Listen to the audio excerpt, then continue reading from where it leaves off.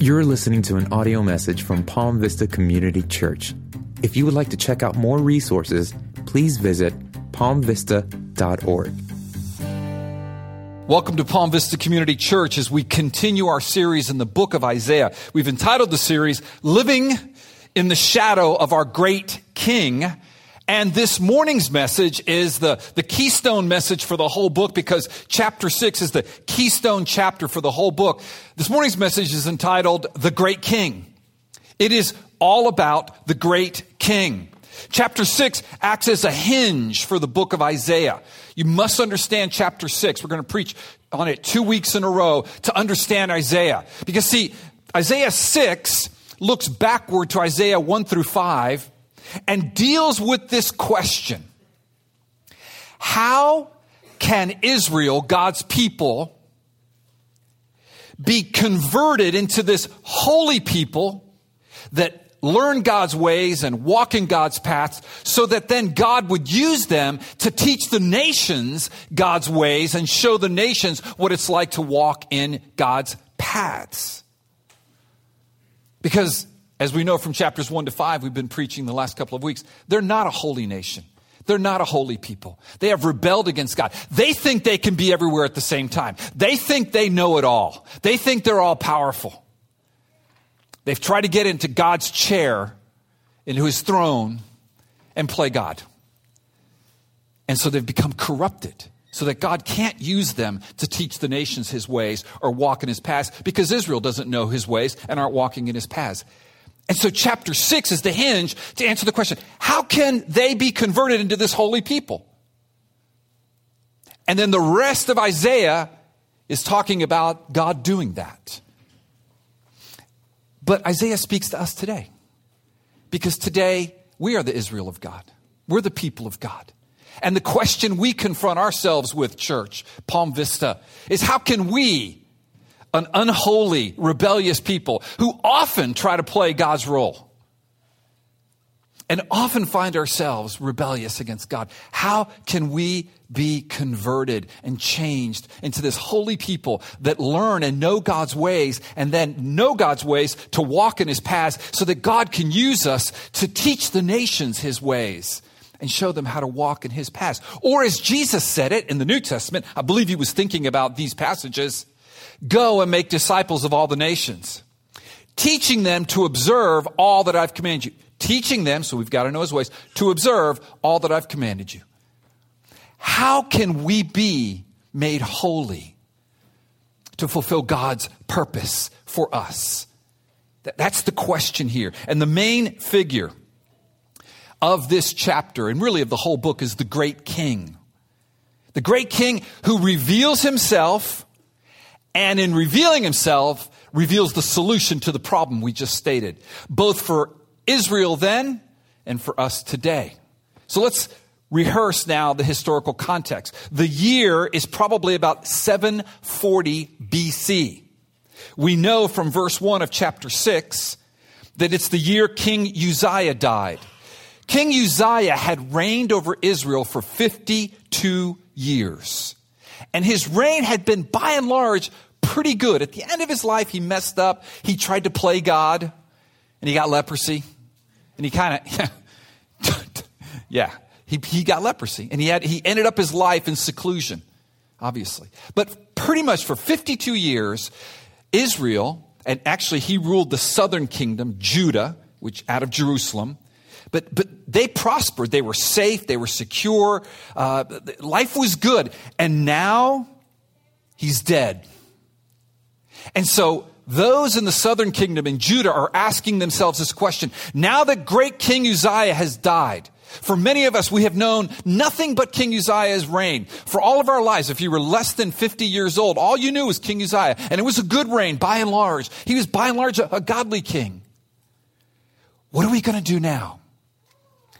Who's going to protect us? Who's going to provide for us? And at this time, there was an evil empire called Assyria, modern day Iraq and Syria and all those places. And there was this king that was rising up, Tiglath-Pileser.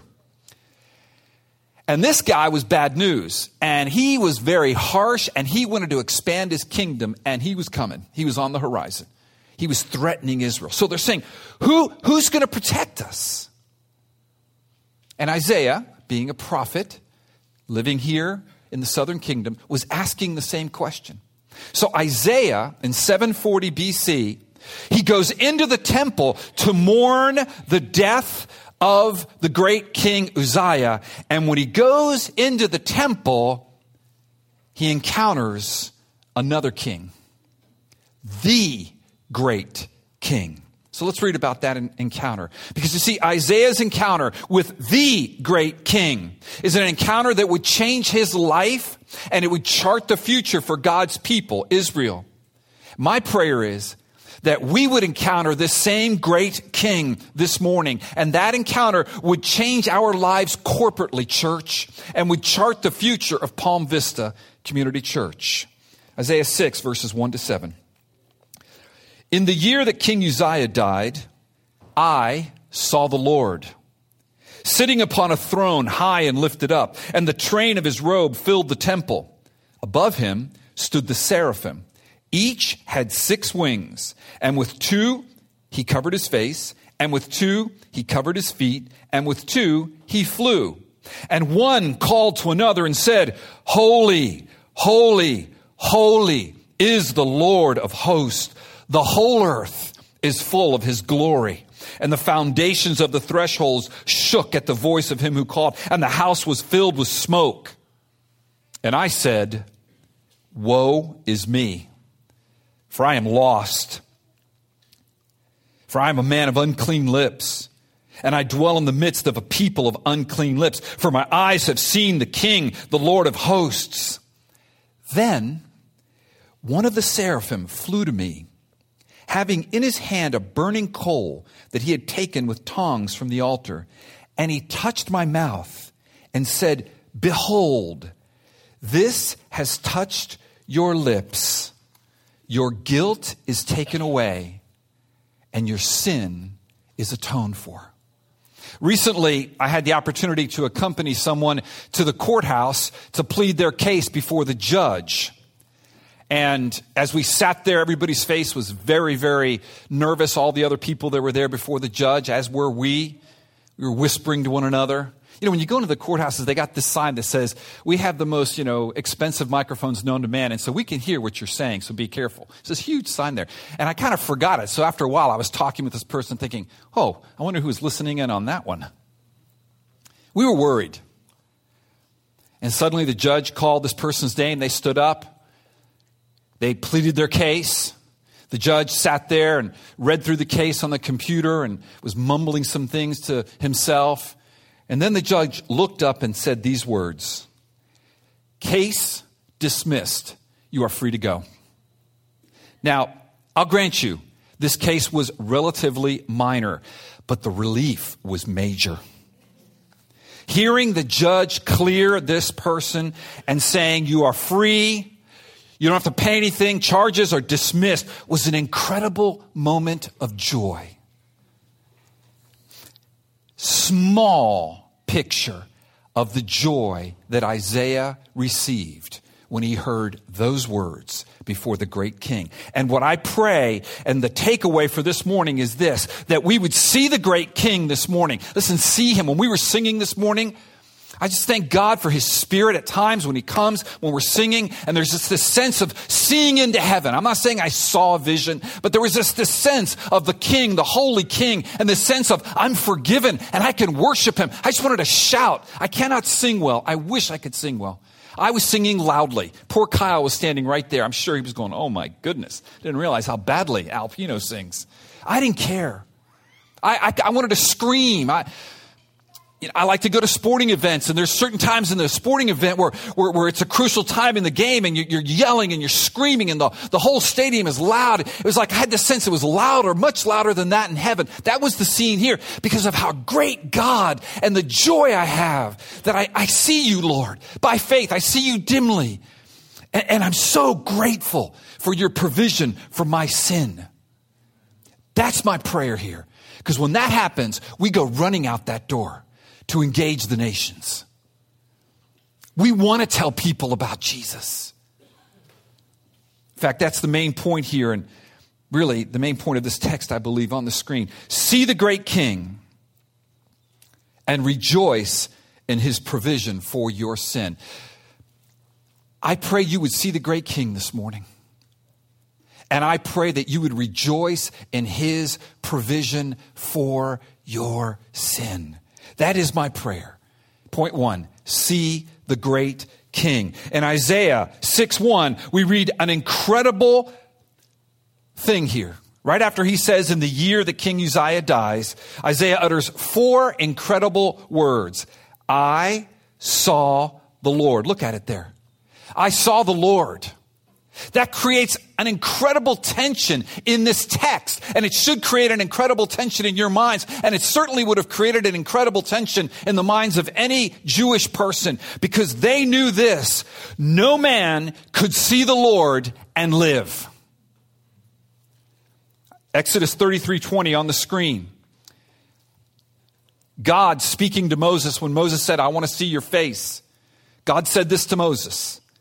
But he, God, said, you cannot see my, God's face, for man shall not see me and live.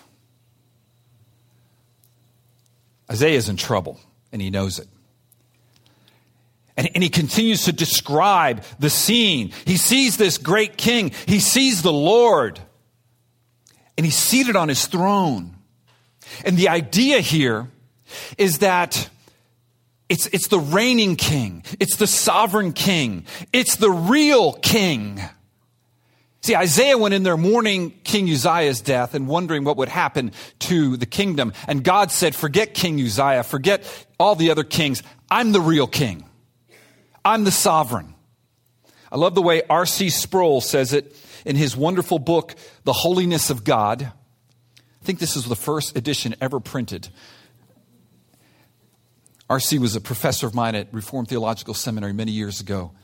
I'll never forget when he taught on this in our systematic theology class. It was amazing. Get this book.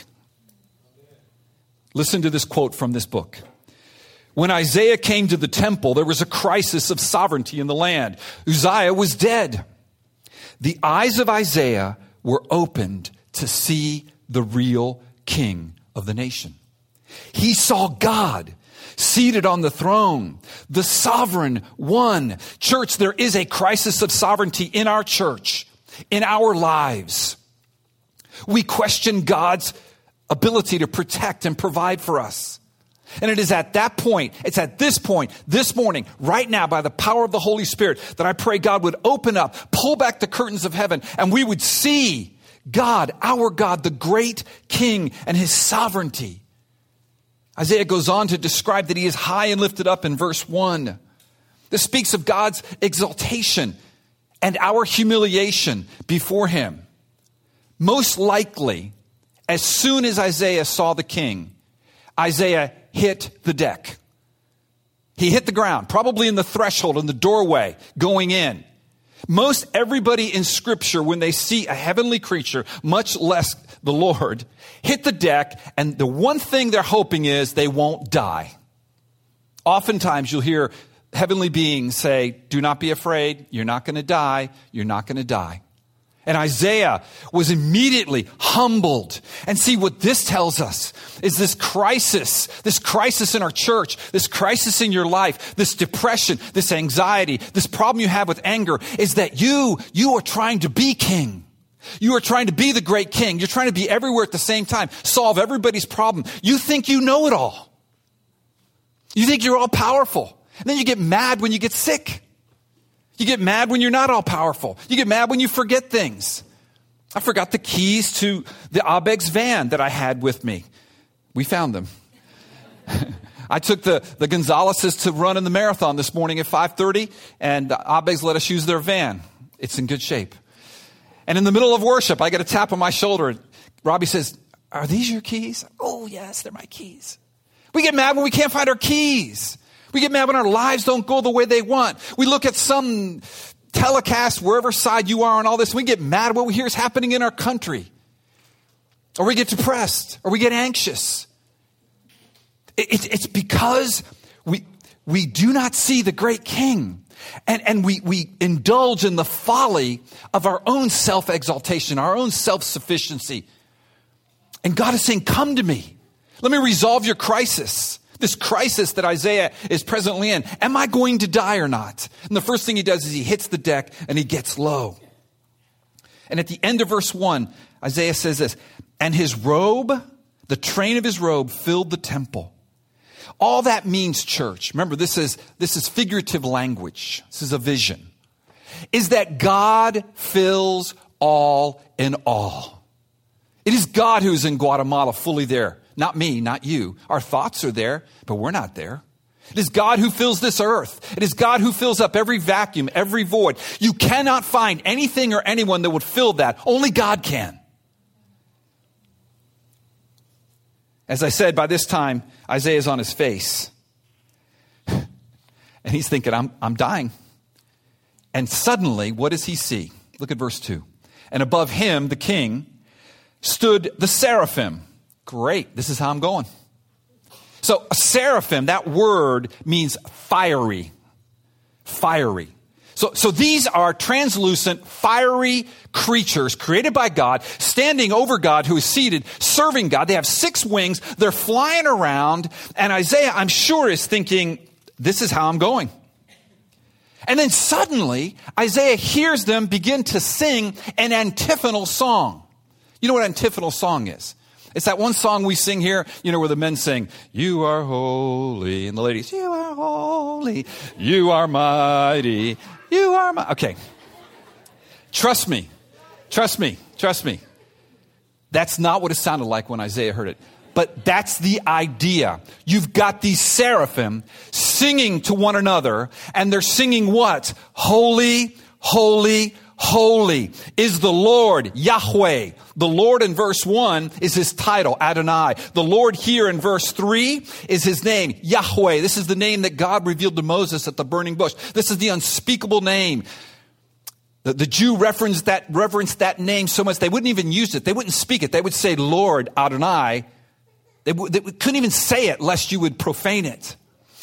Holy, holy, holy is the Lord of hosts. The whole earth is full of his glory.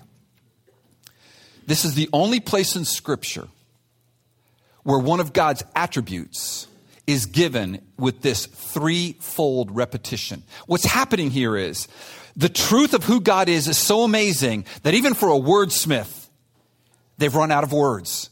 So in Hebrew poetry, they didn't have necessarily the exclamation point, but the way they did an exclamation point is they would repeat something. So if you repeated it twice, that's a big deal. It's the only place here that an attribute of God is repeated 3 times. Holy, holy, holy. You know what that means? That means that he is different from you. Holy other. That's the primary thing that he's saying. He's wholly other. He can be at every place in one time, fully there. He is all-knowing. He is all-powerful. You are not. God is holy. It also means moral purity. That's the one you normally think, right? God is holy. He's morally pure. Yes, he is. But primarily is he's different from you. He's above you. Bow down to him. He's holy, holy, holy. He's morally pure. And then to make things worse, in the midst of all this, Isaiah's on his face. He's hearing, holy, holy, holy. Every time he hears it, he shudders because he goes, I'm not holy. I'm impure. I'm going to die. And then in verse 4, the foundations of the threshold shook at the voice of him who called, and the house was filled with smoke. Have you ever been in an earthquake? Anybody from California? Where do you go when there's an earthquake? The door frame. Supposedly, that's the most secure place in the whole house, right? The door frames were shaking.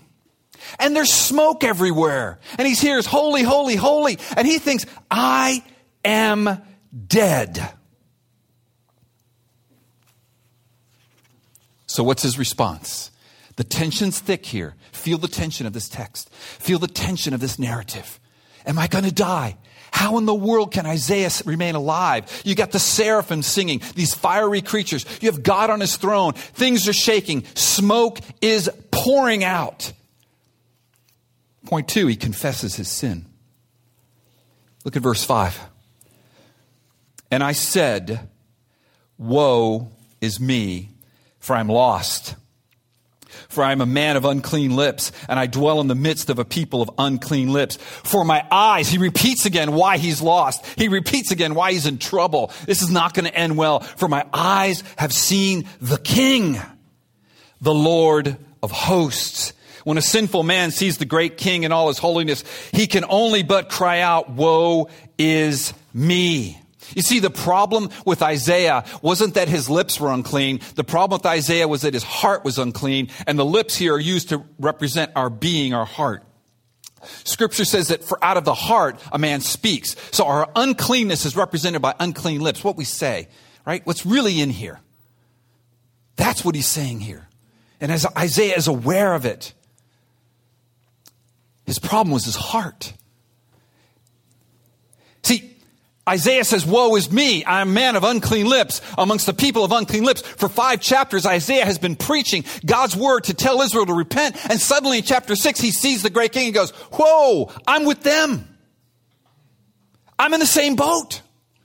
We're doomed. This is not going to happen. He's going to wipe us out. We're unholy and he's holy. It is his uncleanness that crushes Isaiah. See that word lost there? The Hebrew word for lost there is the most, I don't know how to describe it. It is the most abandoned, hopeless state a person can be.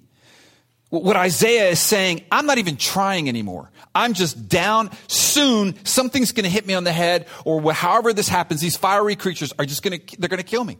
And I rightfully deserve to be killed. I've lost all hope. I've lost all hope of worshiping God. I'm excluded from God's people. I'm excluded from this heavenly choir. I am lost. Have you ever been there? Now listen, if you're not a Christian, let me just tell you, you're about to hear the gospel. You've been hearing it, but your point 3 is where the gospel sings. But to hear it, you've got to be on your face in the threshold with it shaking all around you and smoke. And you got to understand you are lost. You have nothing to offer God. You got to admit that you're not God. And I pray that happened this morning. And Christian, if you're anxious, if you're fearful, look, there are lots of things that can be resulting in that. I get that. But a lot of times it's just that you're trying to play God and you can't. And God's here to offer a renewed vision of his provision for your sin, which will bring you peace and joy. Joy. The joy of the Lord. Point 3, rejoice in God's provision for your sin. So out of the smoke, with everything trembling around him, comes a fiery seraphim. And I could just imagine maybe Isaiah kind of gets up on his knees and he's looking up and he sees this fiery seraphim coming right at him. And he's probably thinking, this is it. But instead, according to God's word, it says this, verse 6, then one of the seraphim flew to me, having in his hand a burning coal that he had taken with tongs from the altar. And verse 7, and he touched my mouth and said, behold, this has touched your lips. Your guilt is taken away and your sin is atoned for. What a shocking reversal. This is why the gospel is so amazing. Don't ever take it for granted. At this moment, God sends the sacrifice. Most likely the burning coal is representing the whole burnt offering that was cooked right there at the altar, and all that was left was this little coal. But let me tell you what that offering pointed to. Let me tell you what Isaiah was trusting in, the same thing you're trusting in and I'm trusting in, the blood of Jesus Christ. Isaiah was saved right there because of his faith in Jesus Christ. Period. Because that offering points to the offering of Jesus, who was slain from the foundation of the earth. That offering points to the place where God's wrath, his fiery wrath, represented by these fiery creatures, and God's holiness, represented by fire, meet together on the cross, and God's justice is vindicated. And holy God deigns to come up on that cross and be that offering and die naked and cursed to take your curse and my curse and take the wrath of God and rose from the dead 3 days later. And it's that burning coal. That's what the burning coal represents. See it.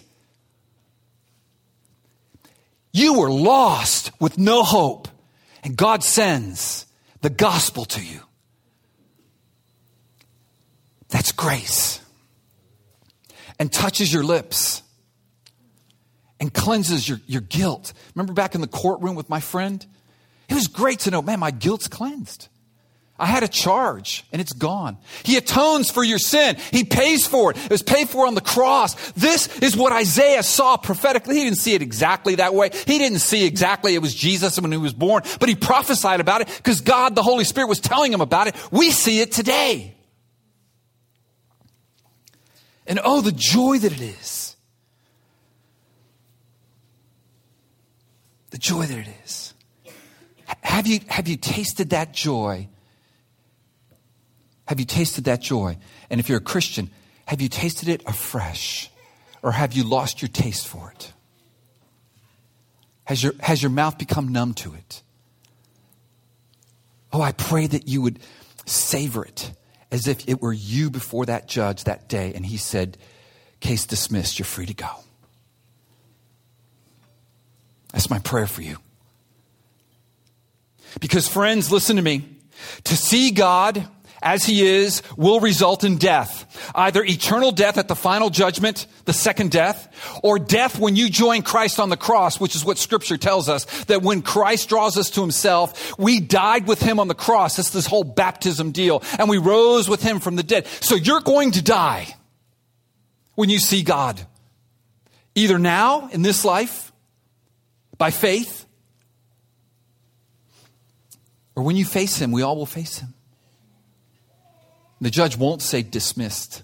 You're free to go. Man, if you're here and you're not a believer or you've been playing games, repent and believe. I beg you. May you see God and rejoice in his provision for your sin that you might live. And here's the blessing.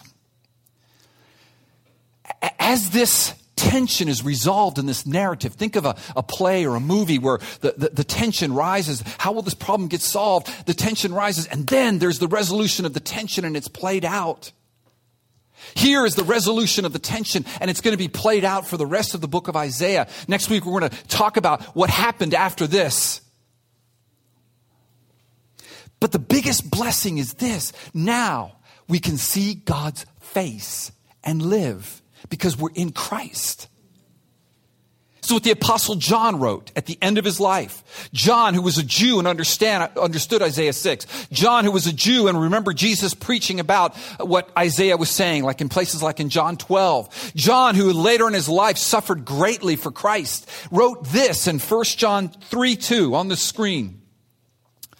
Beloved, we are God's children now, and what we will be has not yet appeared. But we know that when he appears, we shall be like him because we shall see him as he is. And the next verse, I don't have it up there, says this, and everyone who has this hope in him purifies himself as he is pure. This is God's plan. There's nothing new. The whole book is about the same thing. It's just a progressive revelation from it. This is now God's holy people who are rebellious and are unholy. They're made pure so that God can use them to reach the nations. This is us today as our confidence in God rises and as our gratefulness and rejoicing in his provision grows, then we go and make disciples of the nations. This is what God is saying to us today. So what's the appeal? Well, the appeal is the very blessing that we bless you with so many Sundays. And you probably just take it for granted. I think it's on the screen here. Numbers 6:26. So I'll pronounce this blessing often on you. But now that you understand Isaiah, hopefully it'll take greater meaning for you. See, this blessing, God said, I want you to bless my people with it, even though they don't deserve it. But this is the blessing of the garden. This is the blessing that we get because Jesus turned the curse into a blessing. Because apart from Jesus doing that, we cannot see God's face. Apart from Jesus doing that, when God's face shines upon us, it doesn't mean grace, it means death. Do you get that? But because of what Jesus did, here's the appeal. The Lord bless you and keep you. Who's going to keep you? Not King Uzziah, he's dead. Not any other king, the great king.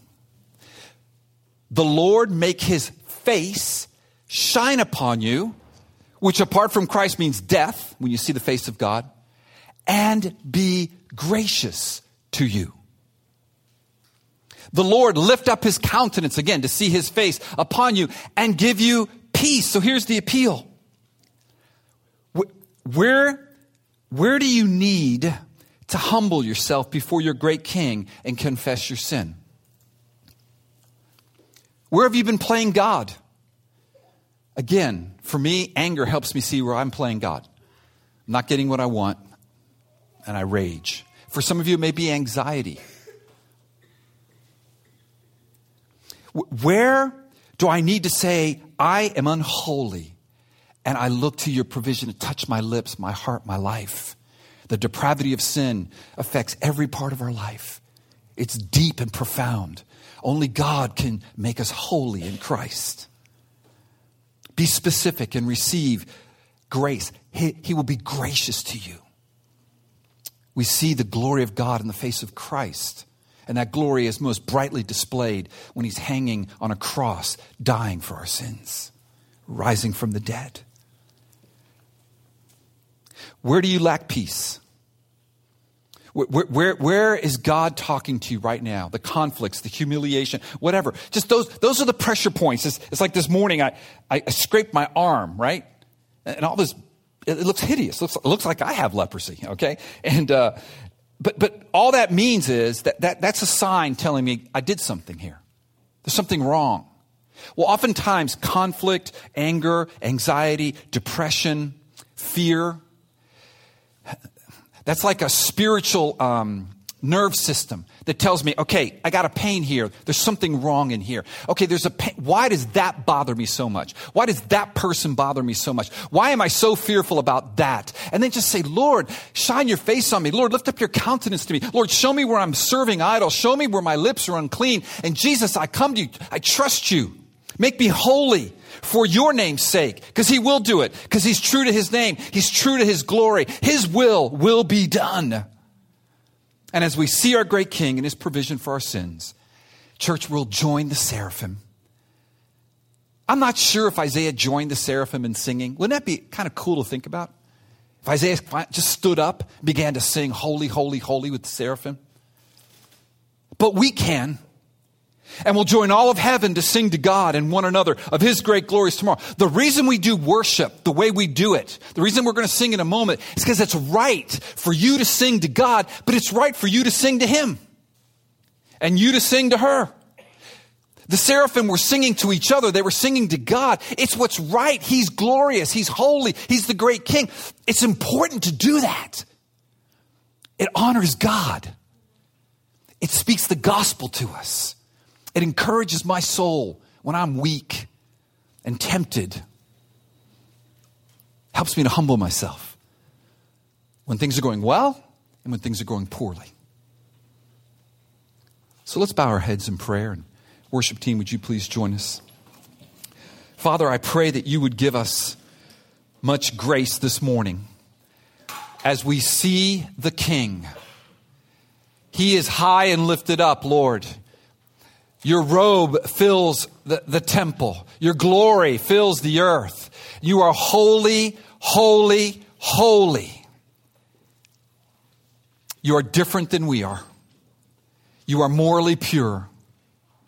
And Lord, apart from your grace, we would run as far and as fast away from you as we can. For many of us, we did that for much of our life. But oh God, because you've opened our eyes, not only to your holiness and our sinfulness, but also to your provision for our sin. And you've said your guilt is taken away. and your sin is atoned for. Lord, let us run to you. If there's a Christian here this morning who is avoiding you, maybe someone hearing my voice or watching this because they haven't been to church for a while because of something in their life, Lord, turn them and say, I died for you. Come to me. You're my son. You're my daughter. I will make you holy. You will see my face. You'll be like me.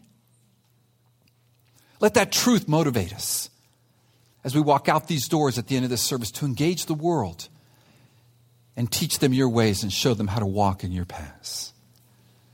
Lord, we crown you with many crowns. We sing of your majesty. Lord, we echo the words of the seraphim. You are Lord of all. Let every throne before you fall. Lord, we kneel before you. We cast our crowns before you. We stop trying to play you, God. You are the King of Kings, and we adore you because, God, you reign forevermore. Amen. Thank you so much for listening. If you'd like to find out more resources or see how you can donate to this ministry, simply visit palmvista.org. And be sure to subscribe so you can stay up to date with upcoming teachings.